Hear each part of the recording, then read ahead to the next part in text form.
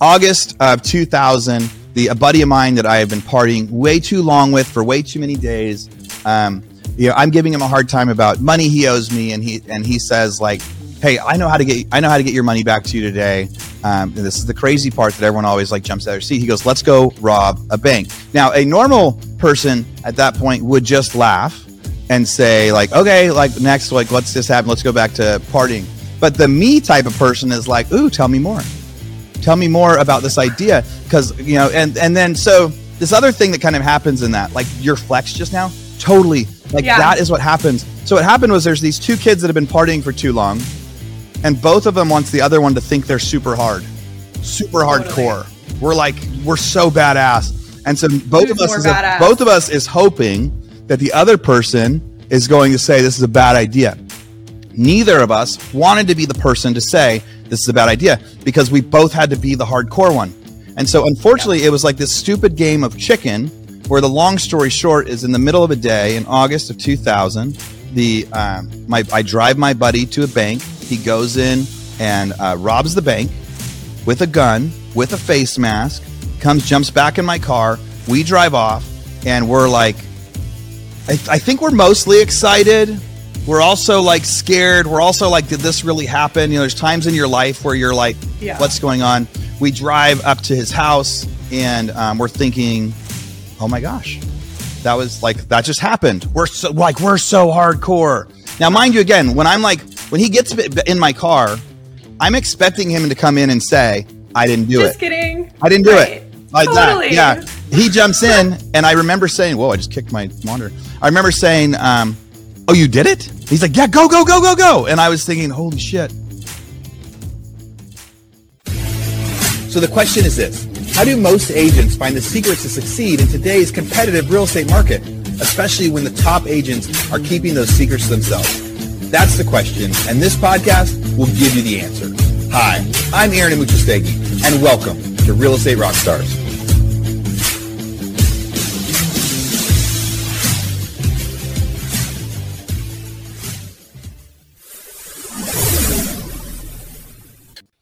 Rockstars, this is Shelby Johnson, and today I get to interview Aaron Amuchastegui, your regular Real Estate Rockstars host, but I am the captain now. So what? That is an awesome interview. I'm the captain now. You have to own that. I'm the captain now.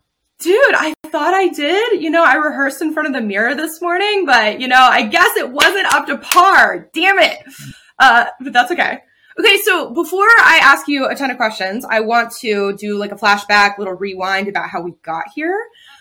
So it was 2022. It was the first ever Real Estate Rockstars mastermind. And I don't know if you remember this, but it was like day one. And we had those picnic tables outside. Everyone was eating lunch.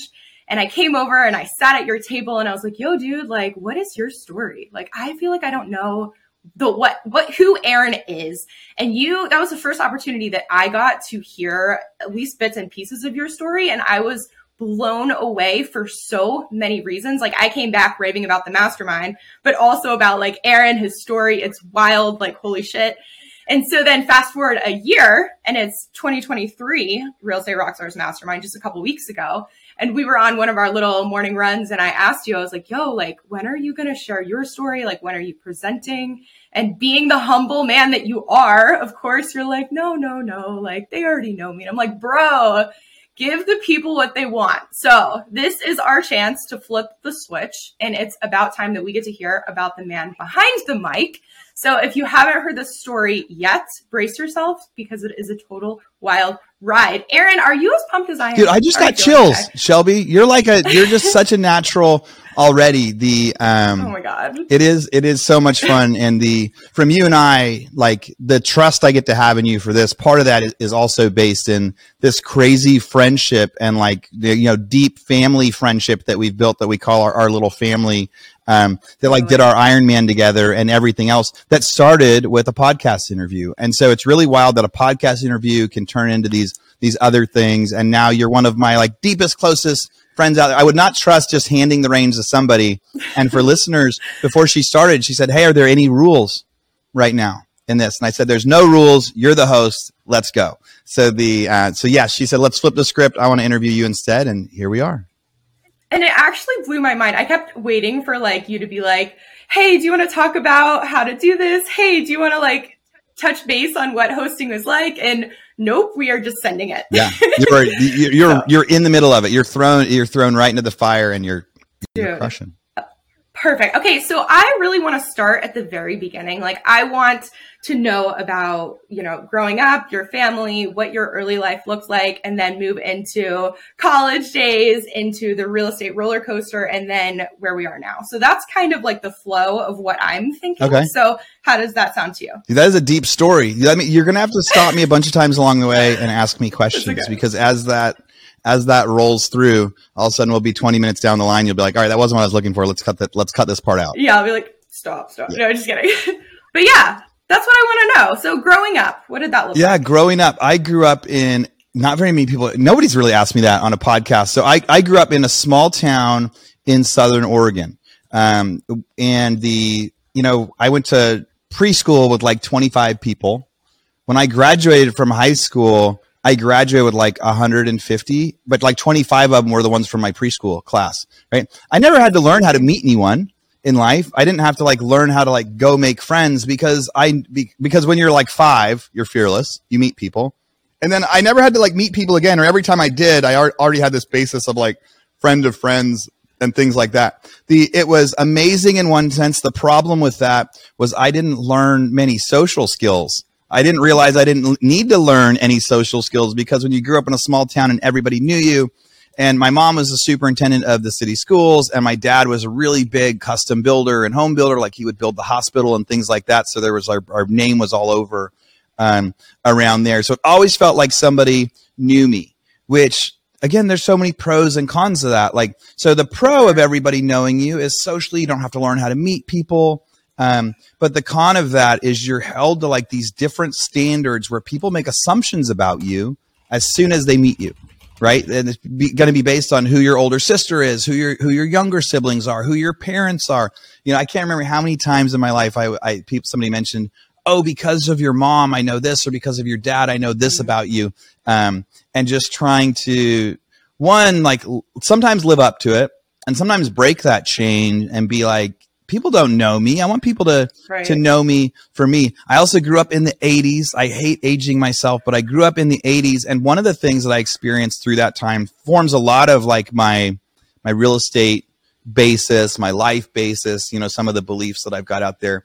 There's a really good book by Morgan House that was like I'm going to think about it before the podcast is over. But in the middle of his story, it really talks about, based on when you were born, changes so much of your experience of life. Like people that were born in certain years love investing in stocks because of what they experienced, in their first 10 years of their life, or what they saw their parents. People that are born in other time periods, like 90 to 2000, are going to have some much different beliefs on stock markets and things like that, based on what their parents went through. So much of our habits are formed like what happens between we're like 1 and 10. Our beliefs on the world, our investing beliefs on the world happen during that. His book's called The Psychology of Money. You did it. You got there. Psychology of Money. Otherwise, we're going to be like 20 minutes down the line. So I think those years are important. So years 1 through 10, 80s in Southern Oregon. So I remember when I was really, really young, my dad was a home builder. His parents were like developers, and they were like buying land to subdivide it, which was a really cool thing. And then like mid 80s, and it was a logging town. Most of the money in that town came from logging. Now somewhere like early 80s, mid 80s, they made the spotted owl became a protected species. When that became a protected species, everyone like in Klamath Falls lost their jobs. This logging town. So we lived in a city where all of a sudden nobody had jobs anymore. And my dad went from being a developer to like trying to go check out other cities to see where he was going to go get to work, trying to apply for other jobs. He was selling fireplaces door to door. I remember time periods where it was like there was milk in the fridge, but I wasn't supposed to be the one drinking out of it, because we only had a certain amount of money, and dad needed energy. And also part of that growing up, what he really instilled on me was a lot of kind of like hard work as we were doing different things. Now everybody says that, but I remember, in the summers, all my friends got to go play, and he would send me to go like weed eat all of these like hillsides and stuff that they owned. And he was like, I'll pay you for it. I'm like, I don't care if you pay me. I don't want to do it. Right. So I would spend the summer just like weed eating weed eating for just days, just cutting down the grass on all these developments that they had essentially bought, but they couldn't sell lots on because the market had changed. Or I remember like snow days where school would get canceled because of too much snow, and everybody would be sledding, having the time of their life. And I was having to shovel our roof and shovel our driveway and shovel other people's. My dad always just pushed me like, you've got to go work during all these times. So I was kind of pretty resentful during some of those times. So, but got through it. The funny part, so much funny part of my story is like through high school, I was a wrestler. I loved wrestling. I loved golfing. I was like voted most likely to succeed. I was the salutatorian. Like that means all A's and a B through high school. Super nerd. I was a nerd. I was a really good high performer. That's what I talk about. I didn't know how to meet people. So like, I'm 18 years old. I get ready to go off to college, and I'm thinking my whole world's in front of me. And I had some chips on my shoulder. I had some like life experiences and strengths that I didn't know were strengths yet. And then I was getting ready to head off. What questions do you have about that period before we jump into? Oh my gosh, there's so much. Yeah. Okay. So question about, you said it, growing up in different time periods really shapes you and how you think about investing and whatever. How do you think growing up in the 80s shaped you initially, and has it still, or has that evolved? Yeah. The getting to see my dad go from being like wealthy to like selling fireplaces door to door to pay the bills. That helped me quickly like see like, hey, sometimes that happens in life, and you don't get to sit around very long and say, poor me. When something happens, you like got to quickly get into action, and nothing can be below you. Right. And that really helped me, later in life on a part of my story that I'll get to, of going from like being in one place and getting to another. So learning from him when I was like 5 or 6, like, you do what needs to be done for yourself, for your family, for whatever. So like, doesn't matter how good things are. If that changes, you got to be willing to push forward and do whatever it takes. And then the investment side, like the other side, what I remember back then too, was the 80s and super high interest rates that really where, the Fed intentionally needed to stop inflation. So they raised rates so high that it put a whole bunch of developers out of business. And when I get to talk about some of my mentors that were around back then, they say, hey, it was great for the economy and it was great for the people, but it was really bad for like developers and property owners and things like that. So I think that makes me a little bit leery and a little bit more of a glass half empty guy right now, because I'm seeing some similarities from back then. But and people talk about too, like I guess everybody grew up at times when we didn't have phones and we didn't have other things. But I just think more of the, back then parenting was still like pushing that, do lots of hard work, and then getting to experience a time in life where there's a lot of time in the 80s where most people just weren't financially well off. It wasn't Depression era by any means, but there was like long periods of time where people in general were like really struggling to find themselves. I think that's really cool. And that's really good insight that you have. Cause like for me personally, I grew up in the 90s and I didn't get into real estate investing or real estate in general till like 2018. So I've only seen this very small little world. And I feel like I'm missing in so many ways, like the bigger picture, which I find you have a lot of insight on, and it's super valuable. So I'm just saying that's really cool. And then, okay. So I want to ask more questions on that, but I think I'm going to move on. So after this, you're 18, you've lived in this town where everyone knows you, they know your family, and then you go off to college. Is that right? Yeah, that's right. What does that next piece look like? Man, this is so much fun as we get to start to go through this. It's my favorite. One of those, I talked about also kind of having a chip on my shoulder. So I was the nerd that got all the good grades, but I also didn't like being known for that, because I felt like part of that was because of, pressure that gets put on us for whatever reason. We could say family puts it on me. I could say my dad put it on me. I could say that I put it on myself because I misunderstood, whatever. But like pressure. So part of like, I didn't like it when people were like, hey, you're a nerd. So then half of my life was this guy that was doing that. And I definitely very much was. And then the other part of me was like, well, what can I do to counteract that? And I remember like, trying, smoking weed for the first time and like smoking cigarettes and starting to party. And what I really liked, what started to happen in like my junior and senior year of high school, was like my mindset, the brain mindset was first, it was like, we were smoking weed with buddies. And then it was like, oh, we're paying for this. And then it was like, well, what if you bought more? What if you bought more of that? And so it got to this point where I started like in my brain was like, so if I was able to get like a pound of weed from Mexico and sell it to my buddies, then I could smoke for free and I could make $1 gazillion. Dude, business. So instantly I turned like this thing and I loved it. I mean, I tell you what, I loved it like my junior, senior year when people would like come to a party and they'd be like, we want to get some weed. And they go, oh, Aaron has it and it's in his backpack. And the reaction that people would give me of like, oh my God, Aaron, you were the last person I was going to expect that would be the one selling weed here. And I was like, yes, you loved that. That's what I wanted. Yes. I wanted, I wanted to like re-show who I could be instead, like forcefully creating this other persona. Like, you don't know me. Yeah, you don't know me. Like, look at, I'm a bad kid too. I'm not just a good kid. I'm a bad kid too. Yeah. So I go to University of Oregon. I'm really excited about getting up there. First, I like move into the dorm. Pretty soon after that, I move into a fraternity house, and I'm kind of doing that same thing where I'm getting to show like who my friends are, what makes me different. Hey, being the guy that's willing to buy lots of weed to sell weed. Because the other thing that comes with like being a selling weed, right, is that like these friendships, I'll put in quotes, right? People that really pay attention to you, that like want to be your friend, that like all of a sudden you're like instantly cool, because I liked that. I liked being kind of instantly cool. That made it easier for me to meet people. Because again, I wasn't good at meeting people. So part of what I really struggled with at University of Oregon was even like going and introducing myself to somebody new. Like as I went from a small town to a giant town. And so that kind of pushed me into like essentially finding the friendships where like weed and those environments really helped. And the end of like, and you had instant value. So like the end of my like freshman year there, all of a sudden, like I'm partying a ton. I'm living in a fraternity house. I started experimenting with all sorts of drugs instead that were like that. But I also got all A's. And it was in the University of Architecture. Yeah. So I was still like getting the good grades. So the problem with that is I couldn't really tell if I was making, that bad of decisions, because of that. But, so I got through my first 2 years at University of Oregon.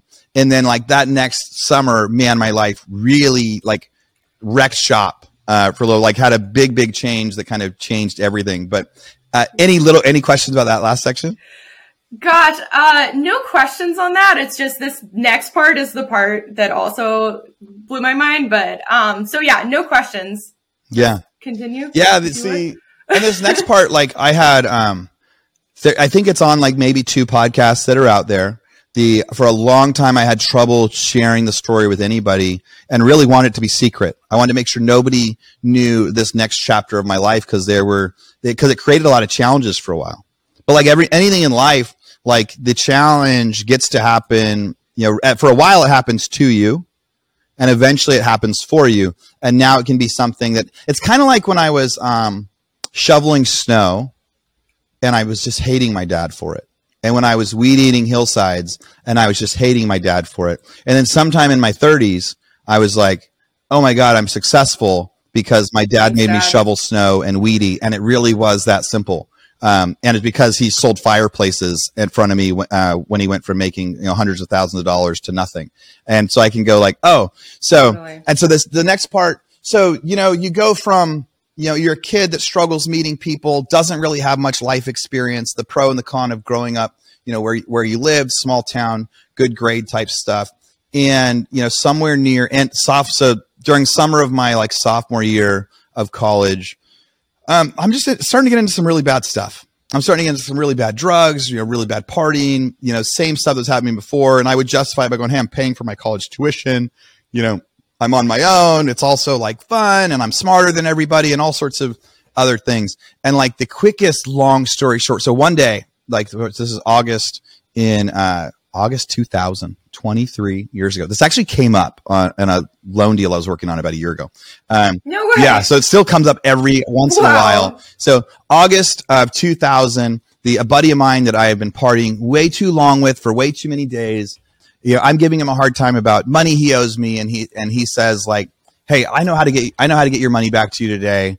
And this is the crazy part that everyone always like jumps out of their seat. He goes, let's go rob a bank. Now, a normal person at that point would just laugh and say like, okay, like next, like, let's just happen. Let's go back to partying.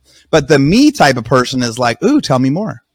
Tell me more about this idea. Cause and then, so this other thing that kind of happens in that, like your flex just now, totally that is what happens. So what happened was there's these two kids that have been partying for too long, and both of them wants the other one to think they're super hardcore. We're so badass.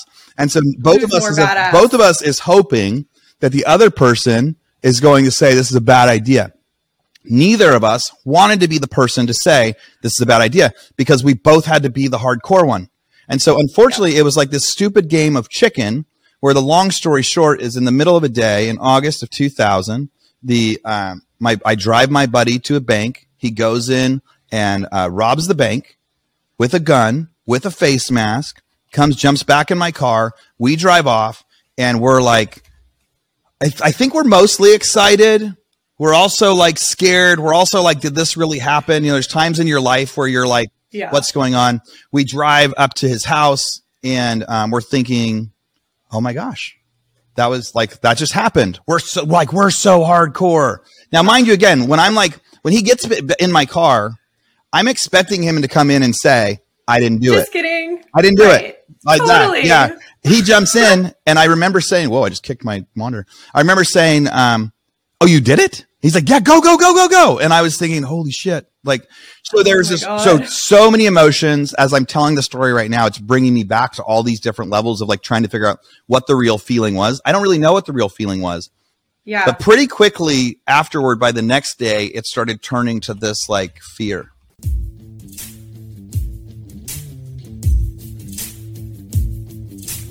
Hey, real estate rock stars. This is Amuchastegui, and I'm interrupting myself to bring you this commercial break from one of our sponsors. There's somebody I've been looking at for a long time, and when they reached out to me, I said, yes, we have to be able to do this deal. So that sponsor is Follow Up Boss. There's a lot of superstars out there that use Follow Up Boss. What's your favorite CRM? We're using Follow Up Boss. We use Follow Up Boss. So we use Follow Up Boss. I love Follow Up Boss. I love it. We have action plans now for bringing on new agents. We have action plans for our recruiting. We call them action plans in Follow Up Boss, which will trigger tasks for the agents to do as far as calling. Follow Up Boss I like more for the integrations with everything, MailChimp, Call Action, all those different products. I will say we used Sync, and we switched from Sync to Follow Up Boss. Honestly, the greatest CRM I've ever used. I've used Brivity, Sync. I've looked at Boomtown, Real Geeks, just a bunch of different ones. But me personally, I fell in love with Fub about 7 months ago when I first started using it. I've used Boomtown. I've used Line Desk. I've used Conversion. And I think Follow Up Boss gives you the most integrations that are simple, and it gives you the best ability to go and integrate large things into one single solitary platform. Yet at the same time, it's still affordable. I do like Follow Up Boss better just because you can text from the app and things like that. It's just a little more convenient for me. It tracks everything that I need. I can customize it if I want. If I want to go smart list based, that's fine. If I want to go task based, it's fine. I think it's one of the best systems, and it's very user friendly. It just really helps me never drop a ball because it's so user friendly. I don't have a one horse in the race with Follow Up Boss. Purely objective, Follow Up Boss has been the best one that we've found. Now, I've used Follow Up Boss. We've actually used it in our non-real estate businesses as well because it's so good at being able to set timers, set automatic texting and emailing. So here's what we got. For Real Estate Rockstars listeners, you get a 30-day free trial. That's normally 14 days. So in order to get this, you go followupboss.com, just like it sounds, /rockstars. Go there, get your 30-day free trial, and check it out. Especially if you aren't using any systems or any CRMs yet, this will be a great one for you to start with. Thanks again. Now back to our show.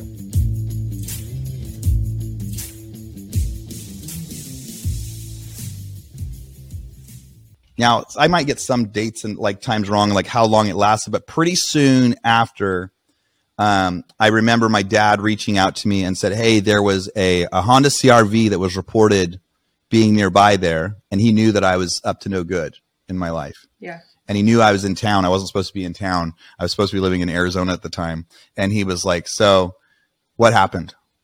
Was that your car? What's going on? And that was my car. That was the kind of car that I drove. And so at that point, I went and turned myself in. My dad had gotten me an attorney, and we were thinking okay, we're going to be able to get through this. Now, there was a bunch of denial going on at that time because I was still pretty drug induced in my life. And so the crazy part was we get down there, we start talking to the district attorney, and like what he tells me is, hey, here's what's going to happen. You're going to like tell us what happened. You're going to admit to everything, and then you're not going to do any prison time. You'll end up getting a felony, but we'll be able to take it off your record. You'll do like 30 days in jail, but you can do it like on the weekends, so it'll be no big deal. But we're going to send you to rehab. And I'm like, and my attorney's like, yes. And I'm like, yes. So we go through that process, and it's like 4 days of interviews, because also what comes out at that point, like part of the deal is like, hey, you tell us everything, you're not going to get in trouble. So I'm like, I also sell weed. I also did this. Cause I'm like, I'm going to get a clear slate right now. All the things that were in the back of my mind of like crimes I've committed, I'm going to just tell them. Confessional. Yeah. It was, so I'm like, this is going to be so cool. Well, yeah. They were not expecting that I was going to have 3 days. Like they thought that I was a good kid that maybe made one bad decision on one bad day. So that didn't really help my case, even though, all right. So I'm in rehab thinking this is great. This is like 2 weeks later now. I'm in a rehab center, and I have my deal. And then I get a call, and they said, hey, from my attorney. And they said, hey, there's another attorney that's reaching out to you. He's a federal attorney, and you need to call him. And so the U.S. Marshals came to my rehab center, and they said, hey, you're getting indicted tomorrow in federal court, and you need to come over to it. And I was like, what do you mean?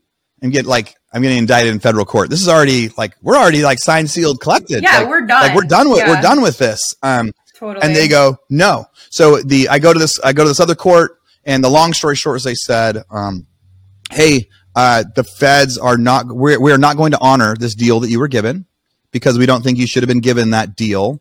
We think it was because of, whoever you were in that community. And so we're not going to honor that deal. So now you're getting indicted. Well, the problem was I had already told them everything, and they have everything recorded, and they have all of the evidence of everything. And that was a pretty scary time. So that big moment was like, hey, there's a lot of feelings. This isn't fair. Life isn't fair. This isn't what was supposed to happen. Mission number one was try to make sure I get to like stay out of prison on release while they're waiting for essentially. But now I was given a trial, right? So it's like now I was getting indicted. I was lucky enough to get held on pretrial release, which pretty meant like, all right, so my trial was going to be 6 months from now, but I could like finish rehab and go home. I had to get drug tested all the time. I had to go, they were able to keep track of me like a probation officer ahead of time. Over the next 6 months, we kept trying to like fight it and like come up with videos and things like that. And the federal prosecutor said, look, so when they indicted me, it was like United States of America versus Aaron Amuchastegui for terrorism. Because at that point, holy shit, so terrorism, acts against the U.S., like conspiracy, all these crazy things. And so as they announce it, they're like, each of them has a maximum sentence of like 75 years. And so the guy I remember the attorney in May said, look, we can take this to trial on a contract clause, and you can like go down with the ship saying you were made this deal, and we may have to honor that at your trial. He goes, but if we do that and you lose, we're throwing the book at you, and you'll spend the rest of your life in prison. Or you plead guilty to this, even though you've already admitted to that, and essentially you'll go to prison for a couple years. And I said, and that was actually really tough for me, because I still was like wanting to stick to my guns of going, that's not fair. Yeah. Now, yeah, that's not fair isn't really true. Like I obviously made some really fucking big mistakes. And so so me wanting to be like, that's not fair. Like you guys lied to me, all that stuff, wanting to like place a whole lot of blame. I had to finally over that next couple of years come to some like self-acceptance of some of that stuff. But I ended up saying, okay, I would rather, be done with this in a couple of years, have it be behind me, have a fresh slate. Sure thing. So I plead guilty. I say, okay, there was a chance that maybe I was going to be able to get some lower sentencing. I had a quick little story with it. So part of what was happening with the sentencing was originally we actually thought when I pled guilty that I was going to get between 5 and 6 years. Now there's these ways in the federal system where you can get some reductions, and there were a lot of little reductions that we were trying to argue. Yeah. And one was like, hey, this isn't like Aaron's normal behavior. It was like a one-time act. We had like people that worked at the bank write letters for me, because during that year that I was out waiting for my sentencing, I had like become a really good kid after all. Like I had I'd cleaned up. I'd started to help people in the community. There was one night in particular, we were driving home from bowling, and it was midnight. and there was a guy on the side of the road in a van who was with one leg trying to like push his van forward. And we're like, that is so weird. I pull over with a buddy. His name's Josh. And Josh actually died the following year, which was like crazy story that almost. So anyway, I'm there with Josh. We help the guy out. We go, hey, do you need help? He goes, I'm having a heart attack. We're like, oh my gosh. Put the guy in our car, veteran with one leg. Yeah. We rush up to the hospital. We get him in a wheelchair. We wheel him in. They say, okay, we have it from here. We say, good luck. I drive home. We don't think anything of it. We're thinking, okay, this is, and I'm telling somebody the story like 2 weeks later. Hey, craziest thing happened to me and Josh the other night when we were bowling, and this happened. And this guy named Jim Yaney goes, I've heard this story before. And a friend of mine is who that was. He was telling me that story. Would you like to talk to him? And so I went and met with the guy. He's like, you saved my life. He ends up writing letters to the judge too. That was like, look, like 2 weeks ago, Aaron saved my life when hundreds of cars passed us by. He got me to the hospital right on time. I would have died. Like, Aaron's a good person. So the little things like that really helped. That got it down to a 2-year sentence. But at this time, I'm still scrawny little white kid from Oregon that's never seen anything really in the world yet, and getting sent to a prison in Southern California was a pretty wild awakening. Dude, yeah, what a freaking, that is an insane roller coaster already. And I just want to say, first of all, like, thank you for sharing that, because I know it can't be easy. And even though, you've gotten a little more comfortable with it as the years go by, like, bringing all that back and just, it's hard because all of us were kids once, and there's so many people who had probably very similar experiences than yours, but didn't end up in prison. So, like, very relatable and very, very cool to see how far you've come in life. And also the type of person that you talked about helping the guy with the one leg and who had the heart. That's the person I know. That the person I know is the one who would stop and help anyone who puts forth extra effort to reach out to a friend, to send a little care package, to, just make people feel welcome and take care of the world. So anyway, I just want to say thank you before we moved on to anything else. I appreciate that. It's funny in life, all of us, we can get like judged by our weakest moments. Right. We can do some amazing, amazing things, and we do one wrong thing and it can go really far. Totally. And that's life. And people should like really think about that, like, as they're making decisions, because you see these people that are like famous coaches and famous people, like the whole cancel culture and things like that. And some of it's justified, some of it's not, but it's really easy to make a bad decision, and a bad decision that can last a long time, and again, it turned out being good for me. So I was 21 years old getting sent to a Southern California prison, which was a wild experience, because it's very race driven. In my life, I never had to talk much about race, but there's 150, white people there out of 2,500 inmates that are there. And so definitely the minority for the first time in my life. They're really intense politics and all sorts of wild things there. But I had some really like good experiences that happened there. And some of them it was one of the first times in my life I had to learn to grow up on my own with nobody that could help me, nobody that could bail out. There were times when I was younger, I'd get pulled over like with weed, but they'd be like, oh, we recognize your dad. I have a storage unit at your dad's place. Like the cop would say, like, good to see you. See you later. And so like, so it was the first time in my life, I had to be just me. I couldn't be propped up. I had to learn to meet people. I had to learn to be who I was. Right. I met some lifelong friends when I was there. I got to learn all sorts about politics. But one of the biggest things it did to me, I remember sitting in there like at 21, that like first Christmas when I was 21 years old, just really going like, whoa, this should be like an amazing time in my life. And maybe one of the first times that I really got like, this is all my fault. Like, such an amazing time in my life, but I'm sitting here because of bad decisions I made. I got to make up for this. Like, I was supposed to be somebody special. I was supposed to be somebody amazing. I was given all these tools, and instead of using them for good, I used them for evil. Like, I need to really like make up for lost time here. I need to really kick it into high gear. And so that was the point when I started like taking online college classes. I was the GED teacher when I was in there, which has I met some of my craziest friends that like when race riots and stuff would happen, those guys would make sure that I never got into any trouble. Like I had the most giant guys. They're still my friends to this day that made sure like nothing bad would ever happen to me when crazy stuff would happen. But I ended up. Oh. Go ahead. Well, so you're talking about how you were sitting there in Christmas and you had this like realization, it came over you about, you know, how you were given so much and you're essentially wasting tons of opportunity. But because a lot of people are in bad situations and they'll sit in it for years and they'll blame people till they die. So what do you think how did you snap out of that? Was there any like book or friend, or was it just you and your own thoughts? What did that look like? Yeah. It's such a good question. And I hope that some of these answers give it justice. Cause just as you're asking that again, I'm like, yeah, those moments are so important.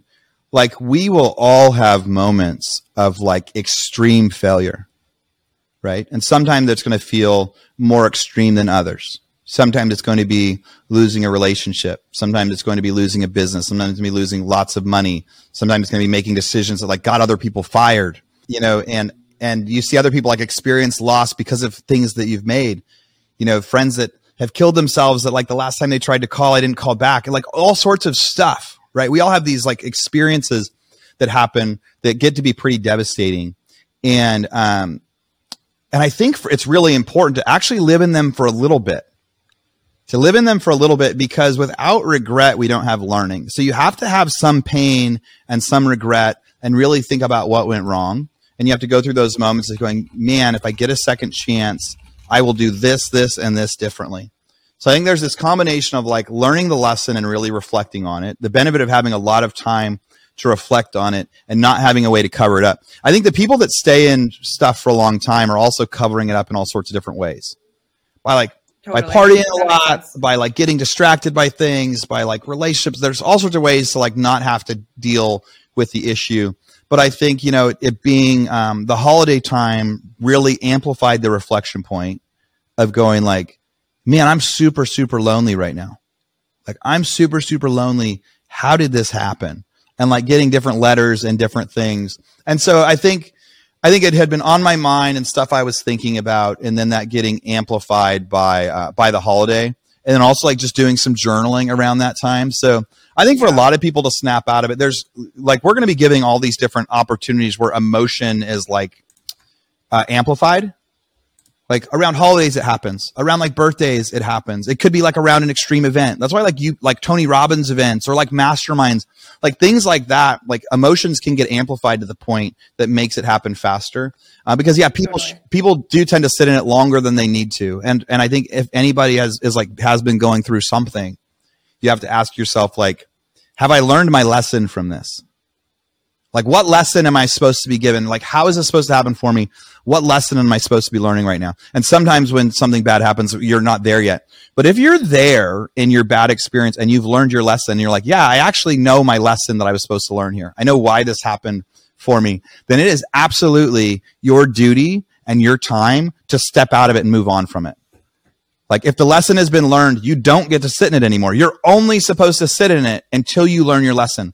And the moment you've learned your lesson, like you owe it to yourself and everybody else and everybody that you get to teach that lesson to later, that now's the time to snap out of it and move on. Dude, that's so fucking powerful. Like all of that. Yo, behind bars, did not see that coming. Thanks for joining us for part 1 of our hero's journey. Same time, same place next week to see how Aaron bounces back after his legit prison time. Peace. All right, real estate rock stars. This is Aaron Amuchastegui jumping in again to thank you for listening to the show.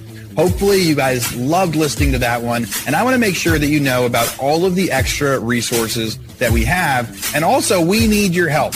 They say podcasts are free. You get to listen to podcasts for free. But what is the cost of that podcast? I would say if I could beg you to pay anything for that podcast, I would say the cost of the podcast is going and giving a review.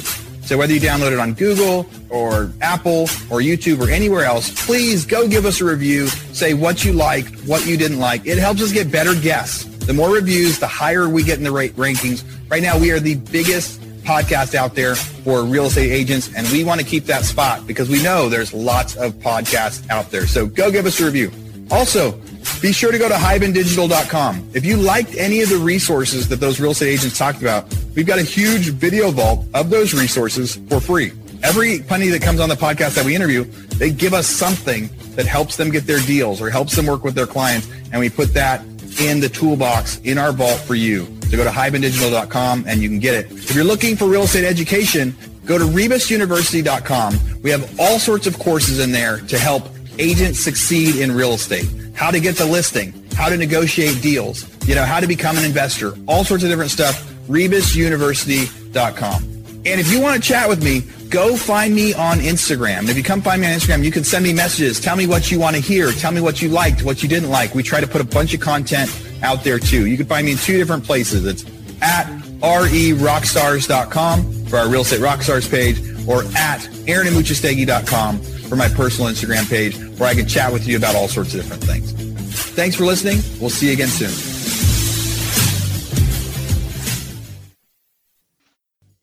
This podcast is a part of the C-Suite Radio Network. For more top business podcasts, visit c-suiteradio.com.